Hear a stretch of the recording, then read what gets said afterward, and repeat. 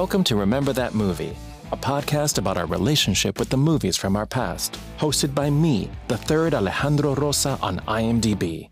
Today we will look back at the 2000 Academy Award-winning film, Almost Famous, and we will do it through the eyes of my guest, Raven Adams. And we will try to answer the question, does this movie, made over 20 years ago, stand the test of time? Welcome to Remember That Movie. Sit back, it's time to get groovy. Question, do you remember that movie? Raven, welcome back to the podcast. And just to start us out, tell us, why this movie? When did you watch this movie? How old were you? Give us the background. So I believe I saw this movie in theaters all the way back 22 years ago. You said September of 2000? September 22nd of 2000 is when Almost Famous was released in theaters. Okay, so I would have been 14, turning 15 that year, in my freshman year of high school. At that time in my life, I was getting super into kind of different genres of music. I feel like the early 2000s, especially my generation, it was all pop music. So it was all NSYNC and Backstreet Boys and Britney Spears. And I was really obsessed with VH1's Behind the Music series, rock and roll and just, blues and all this stuff. At the same time, I was getting super into different genres of film and screenwriters and directors. And, I knew of Cameron Crowe because he actually wrote Fast Times at Ridgemont High. And so I remember, this movie came out and it was about, this kind of up-and-coming 70s rock and roll band. And I just remember it featured so many different artists that I had just really been getting into and, talking to a lot of like family members about, like, my uncles and my, my mom, and just during that time. So I just remember it blew me away. I really, really loved it. I loved the story. I loved what it was about. I loved that it was sort of almost like a love letter in a sense of being what it's like to be a fan of music, what it's like to be a fan of anything, really.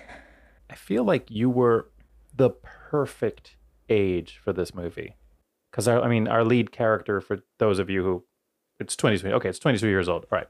For those of you who missed, spoiler alert. We're going to have a lot of spoilers. So if you haven't watched Almost Famous, maybe go watch it and then listen to us, because we're going to just kind of give away the whole plot. Young man getting into, sort of stumbling into the music industry and suddenly finding himself with a rock band and essentially on tour and all of that. Pretty much most teenagers' dreams.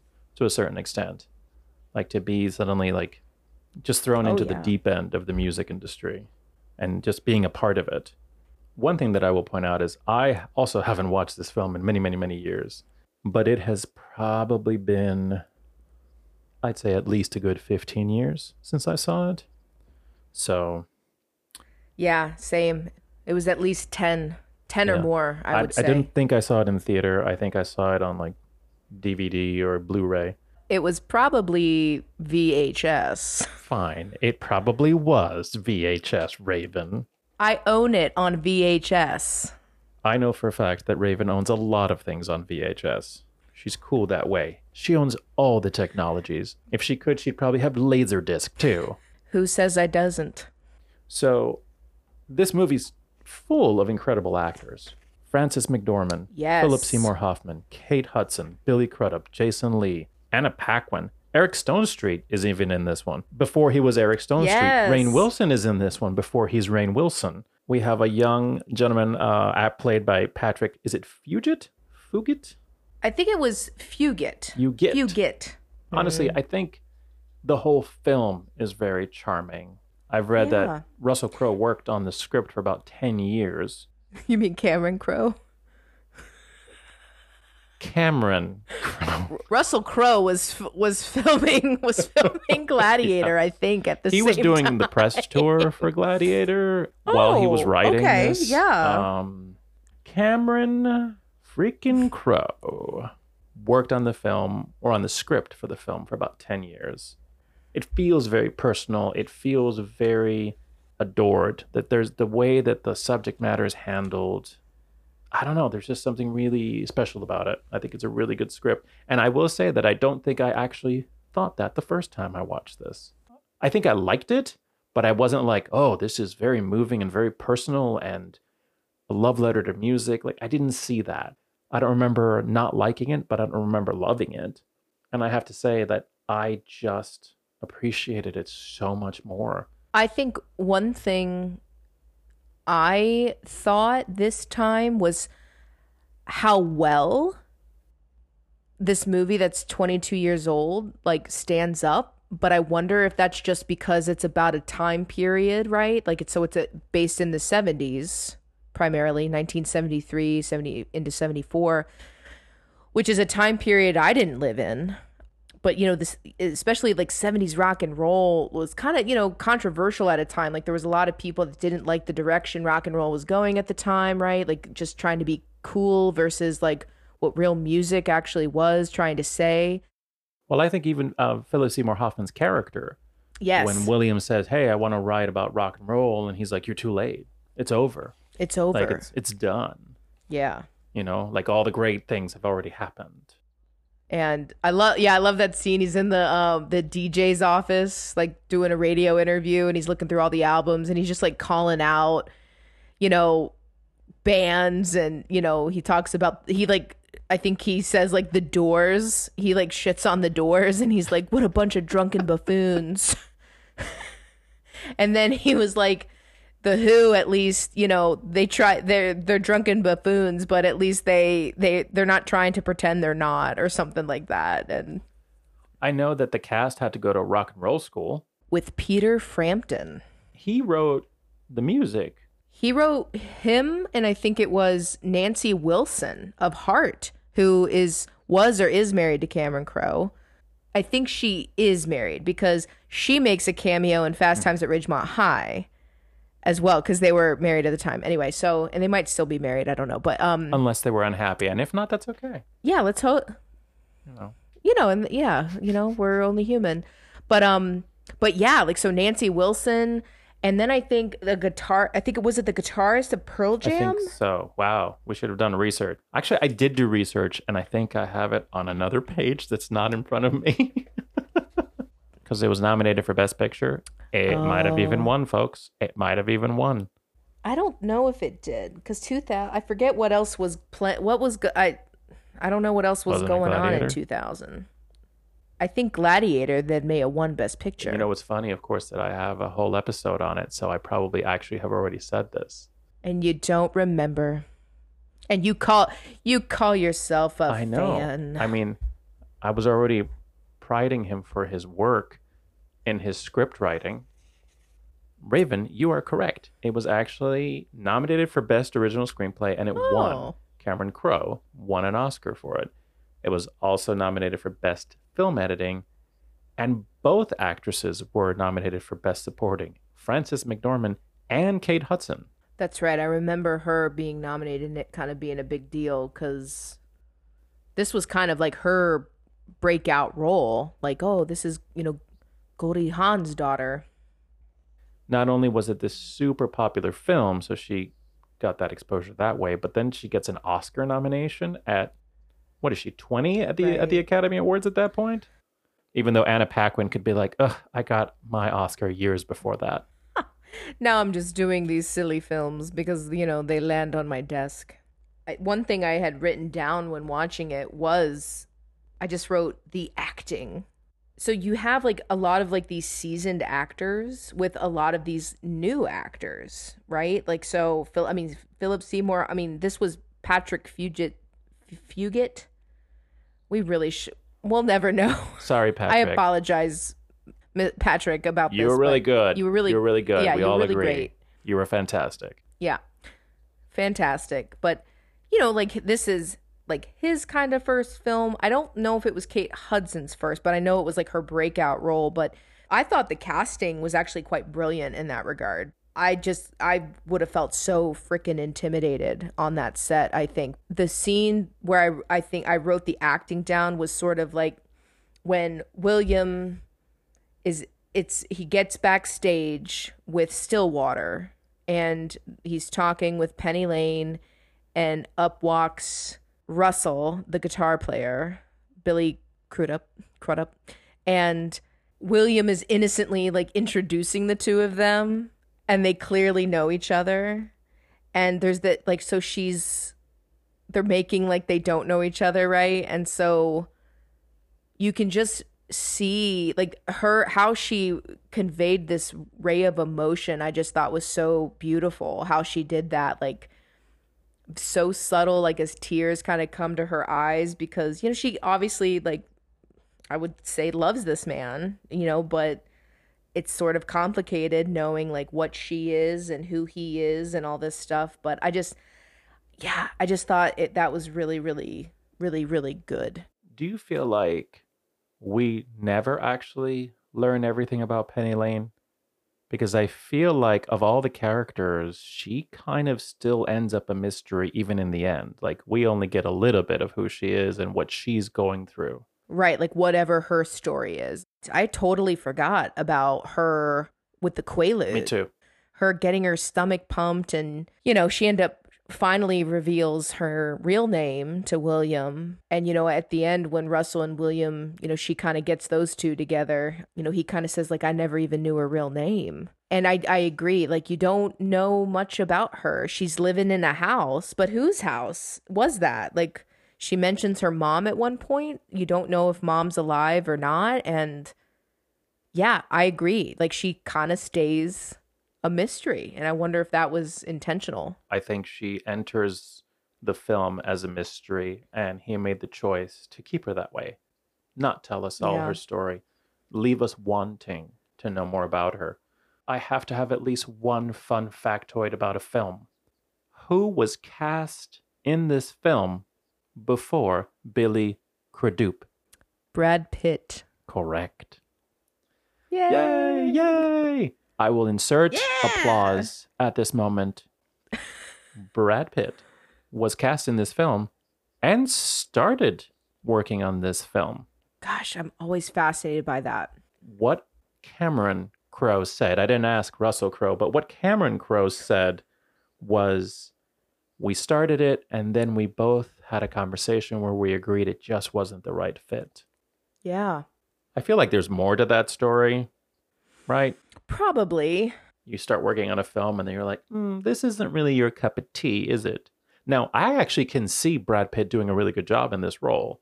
Really? I can.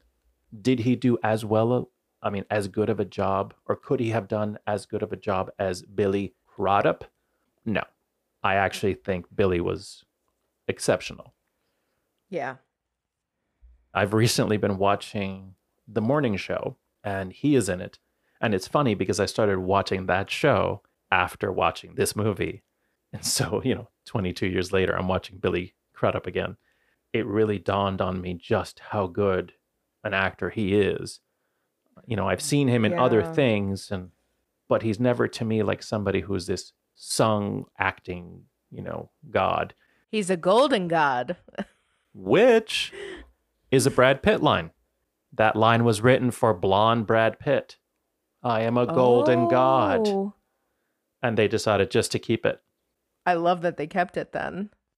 For those of you who don't remember, this is the moment where Russell is having one of his many existential acid trips. Well, before that, first he's having kind of like an existential crisis, and they're touring, and he runs into what appear to be teenagers, and they're like, "Hey man, we're having a party," and he's a rock star. Wanna come? Yeah, want to come? Yeah. And this random rock star is like, "Cool," and goes, trips on acid, is standing on top of the pool house, starts screaming that he's a golden god, and jumps into the pool. When he's talking to the kid, his name's Aaron, he's like, "You're real, Aaron. This is real." Like, he's having this like heart-to-heart conversation with this like 15, other 15-year-old kid. and all these other kids are just like intently listening to him, and then the kid goes, "Do you want to watch me feed a mouse to my snake?" And Russell's like, "Yes, I do." Like, I had a weird thought during that particular scene when he's like sitting surrounded by teenagers, and he's talking to them about, whatever, about what is real, what is not real. And they're listening intently, right? Like anybody sitting in front of the rock star. And I had the weirdest thought. I looked around, or I was looking not around because I wasn't in the room. So I really just had a 2-dimensional, right? But yeah. I looked at them on my computer and I thought to myself, those kids in 1973, those kids are, grown-ups, parents, grandparents now. And I don't know where I was going with that except for that passage of time. And that in that moment, we see children who are no longer children. And I don't know, I got into my own, I had my own Russell dilemma just thinking about that. I thought to myself, that would never happen today because of smartphones. There'd be video. There'd be video of that. Like, this famous musician, like Dave Grohl came and partied with us. Yes. People wouldn't believe you, right? Because if you don't have video or video or photos, it didn't happen. But now I don't think any like celebrity, musician, artist, whatever, would ever do that because it would be blasted all over Twitter the next day. Yeah. Well, even I think that makes me think of Bill Murray, who is well known for making like cameo appearances in people's weddings or, whatever. He just shows up. Eating their sandwiches. Yeah. I thought it was fries. Whatever. It was something. It doesn't matter. He ate something. It doesn't matter. Okay. So for anybody who doesn't know the story, there's this story that goes around saying that somebody was like having lunch and out of nowhere, Bill Murray comes over, walks over to his table and like takes a little bit of his food. I read it was fries. Raven has read it was a sandwich. And takes it, stands there, eats whatever, and then looks at him and says, "No one would ever believe you," and then leaves. Brilliant. Yeah. Which is fantastic. Which, by the way, full circle, reminds me of a Brad Pitt story. When Brad Pitt he did Legends of the Fall and Interview with the Vampire. And both of those films came out almost back to back. There was a magazine called Premiere Magazine. It was a movie magazine. It was like Entertainment Weekly, but even fancier. And because I was a movie nerd, not anymore, of course, since now I have a podcast about it. But when I was a movie nerd, I had a subscription and I read this article about this man who I'd never heard of. And the whole point of the article was that this was the last time he probably wasn't going to be a movie star. And he was living in like a crappy apartment with a beat up car. And he had like no furniture. And he had chameleons for some reason. But what I remember was he talked about poverty and being really poor in Los Angeles and doing random stuff, like ridiculous stuff. And one of them was he totally jumped out of his car, went to an outdoor seating area and grabbed half of a guy's sandwich and then ran away. That's in there. You can read it in Premiere Magazine, which is no longer published. Who was that? Brad Pitt that did that? Oh, I'm sorry. Did I forget to say that? Yes, it was Brad Pitt. I think you... Yes. I'm really rocking this. Let me try that story again. That reminds me of a Brad Pitt story. So... Well, maybe that was Bill Murray's sandwich. Maybe that happened. Brad Pitt did this to Bill Murray. And that's why, like, now Bill Murray is just trying to avenge the sandwich that was stolen from him. That's his evil origin story. You speaking about posters reminded me. I had this movie poster. Not everyone probably remembers Blockbuster, but I know you and I do. And I live there. Yeah, well, Blockbuster was also quite expensive. that's So true. I went to Video 2000. It was probably real future sounding at the time, but they would just have all these, movie posters and cardboard cutouts of actors, film characters, and like that's where I went. Like if I got any kind of money for my birthday or Christmas, I was buying posters. And I remember the Almost Famous movie poster. I think I might even still have it. It's not up in my house anymore, but I still own that poster. That's fantastic. I Yeah. cannot criticize you because what I would do when people would give me money of some sort, usually a family member, I would go and buy movie soundtracks. Yes, that was another thing I did too. And folks, let me just say I wasn't buying movie soundtracks like Almost Famous. I wasn't buying movie soundtracks that actually had like rock and roll or anything. No. I would buy the orchestral soundtracks, The scores, the film the film scores. scores, Yeah. because, and I remember this, I would I would run to the mall and go to, and yes, I'm dating myself, the cassette store, right? The music store was cassettes. They had some CDs, but I didn't have a CD player. At some point, my sister got one, and I thought that was pretty cool. I wasn't allowed to touch it. And so I would run, usually right after I'd seen a movie, I would run to the music store if I had money, and I would get the soundtrack. And then I would run home to my room that my mother at some point painted baby blue when it was way too late because I was much older than anybody with a baby blue room.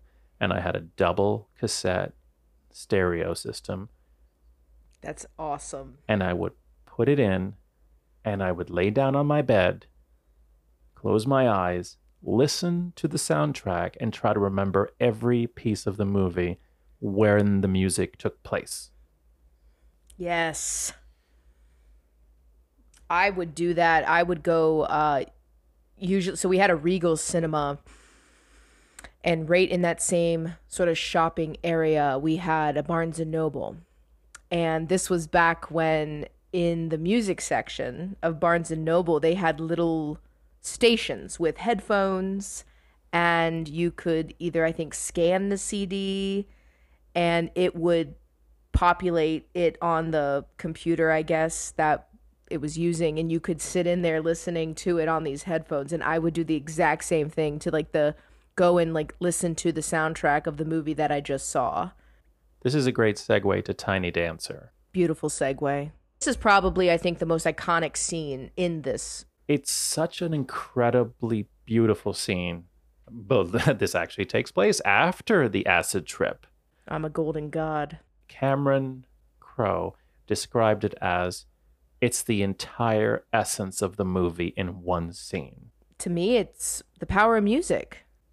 Just so anybody who needs to remember, so they pick him up. He's a mess. He's like with a towel. I don't think he even has a shirt on. Russell, and they pick him up at that teenager's house, and they get him back on the tour bus, and they're all driving, and not drive. Sorry, they're not all driving. Only one person is driving. They're sitting. Well, and this is after, so like they had the whole blow up as a band, like about the t-shirt and, Russell, you think you're better than us. And then he leaves and then, decides, gets invited to that party. And so now it's like there's all this tension, and he's still kind of on his acid trip, but coming down from it. And there's all this tension on that bus. They're not talking to each other. They're not looking at each other. And then Elton John's Tiny Dancer comes on, and they start singing it together. They listen to Tiny Dancer on the bus and sing along as Russell realizes the warmth and community of his band. What I remember about this is that was the description of the scene. That was it. And so the rest of it kind of came from them doing it. And they were, I think, behind schedule or over budget or something. And Cameron Crowe was like, we gotta get this scene right. And they did it for a while. Like they filmed it for a few days because they wanted to get every angle, every person, every reaction. Something that I learned about that, actually, I learned two things. Number one, the only person on the bus who couldn't sing was Billy. Billy Crudup. You know, depending on what part of the country you're in, sure. Doesn't sing. Everyone else pretty much did. Yeah. And so when they were doing that, because at some point Russell gets really into it and just starts belting it out, what was great was that apparently, you know, Billy Crudup was kind of like, oh, I don't sing, you know. And I guess at some point Cameron came over to him and said, it doesn't matter. It doesn't matter what you sound like. We're going to have music over it anyway. I want to see you sing your heart out on camera. And it plays. And it plays beautifully. Yeah. Fun fact, Tiny Dancer was not a very famous Elton John song at that point. He saw the movie, loved it, and he said, I think to Cameron, you get Tiny Dancer. Like, you get it. Wow. Like, he was proud of the song, but it never caught on. And after Almost Famous, it became huge. But Elton didn't even usually perform it when he was in concert until after this movie. And then he had to add it to the list because people wanted it because now they love Tiny Dancer. While watching that scene, I was reminded of, there's a quote in Wayne's World. Garth and Wayne are playing, you know, street hockey, you know, just kind of talking about their show and blah, blah, blah. And Wayne goes, well, you know, I mean, Led Zeppelin didn't write songs that everyone liked. They left that up to the Bee Gees. And I would say, and also Elton John. Yeah. Like who doesn't sing like to Elton John when Elton John plays? Like, I love that song. That's a fantastic song. And I remember hearing that too, like when it was on this Almost Famous soundtrack, like it kind of got popular for the first time since he had written it in the 70s. I can't not hear that song now and not think of Almost Famous. That's amazing. Just to correct myself, because I'm really good at making mistakes, the bus scene was filmed for 2 days. They spent 2 whole days filming that tiny scene because they wanted to get it just right. And probably my last factoid. No, there's probably one more. My second to last factoid. Kate Hudson has a line that I think they even used in the trailer when William is in that scene and he's like, I need to go home. And Kate Hudson turns to him and says, you are home. You are home. Yeah. Improv'd. Wow. She just threw it in there. Yeah. Which is brilliant. Brilliant. Yes. Again, no wonder she got nominated for an Academy Award. She's just brilliant. Well, and I think going back like to what we were saying, like to me, that's the power of music, is how it's one of the only things I feel that doesn't seem to divide people. It unites people and it heals people. And it brought that whole bus of people together after some really awful things had been shared and brought to light. And to me, it's such a bigger metaphor for the power that music has. Final thoughts. Number 1. Having seen this film so many years ago and it meaning so much to you then, what does the Raven of today, what is her review of Almost Famous? Does it stand the test of time? I think it does. Again, because I think it's about a time period in the 70s and it's featuring like 70s rock. Like, who didn't want to be in a band, a rock and roll band in the 70s? Like, it's a thing of mysticism, and when you think rock and roll, typically, I think a lot of people go back to 60s and 70s. 60s and 70s, right? That was the big time. Right.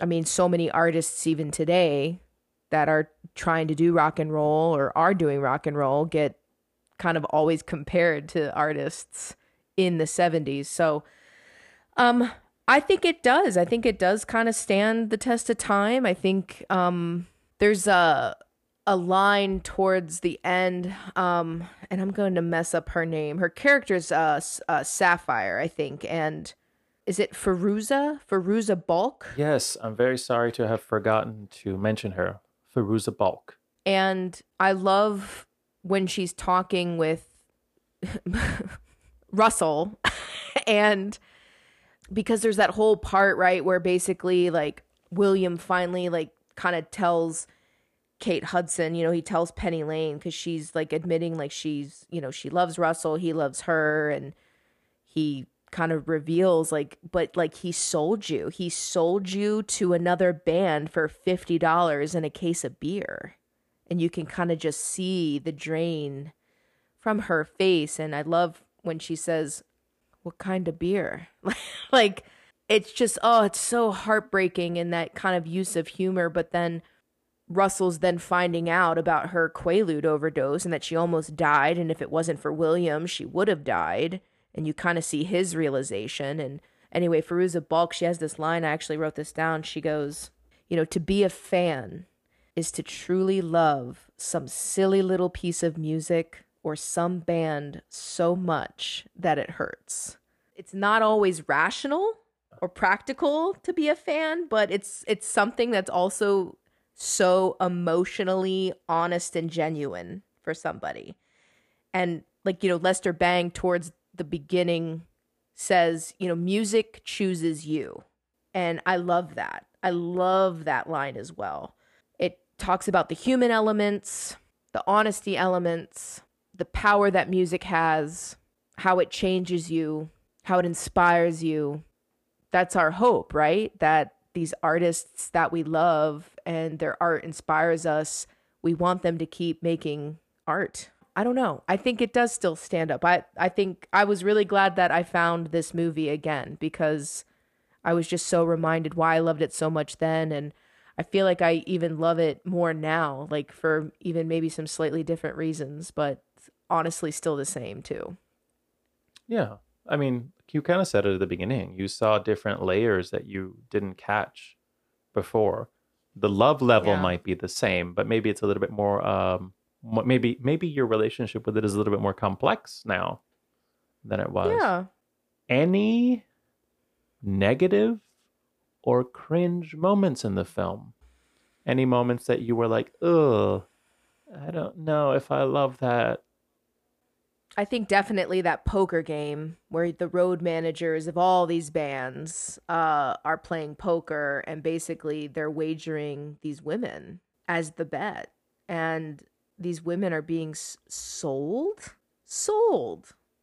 Are they okay with that? Do they know that that's happening? Or is it just, hey, you're not gonna, be on, tour with Stillwater anymore. You're going with Deep Purple. And it's like, did they have a say in that? So I really didn't, I understand maybe why it's in there, but that was a very big cringeworthy moment of just, I don't like how that makes me feel.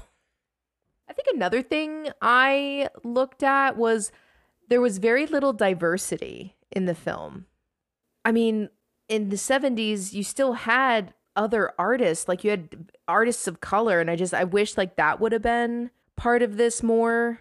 Because Ike and Tina Turner, Chuck Berry. I think a lot of people think of Chuck Berry as like 50s and 60s, but he did a lot in the 70s too. And I don't know, I kind of wish like it just would have been a little bit more diverse in terms of, but I just noticed that. I was like, wow, there's really not a lot of like everyone's white. Sometimes we see that in that time period, not the 70s, but the 2000s.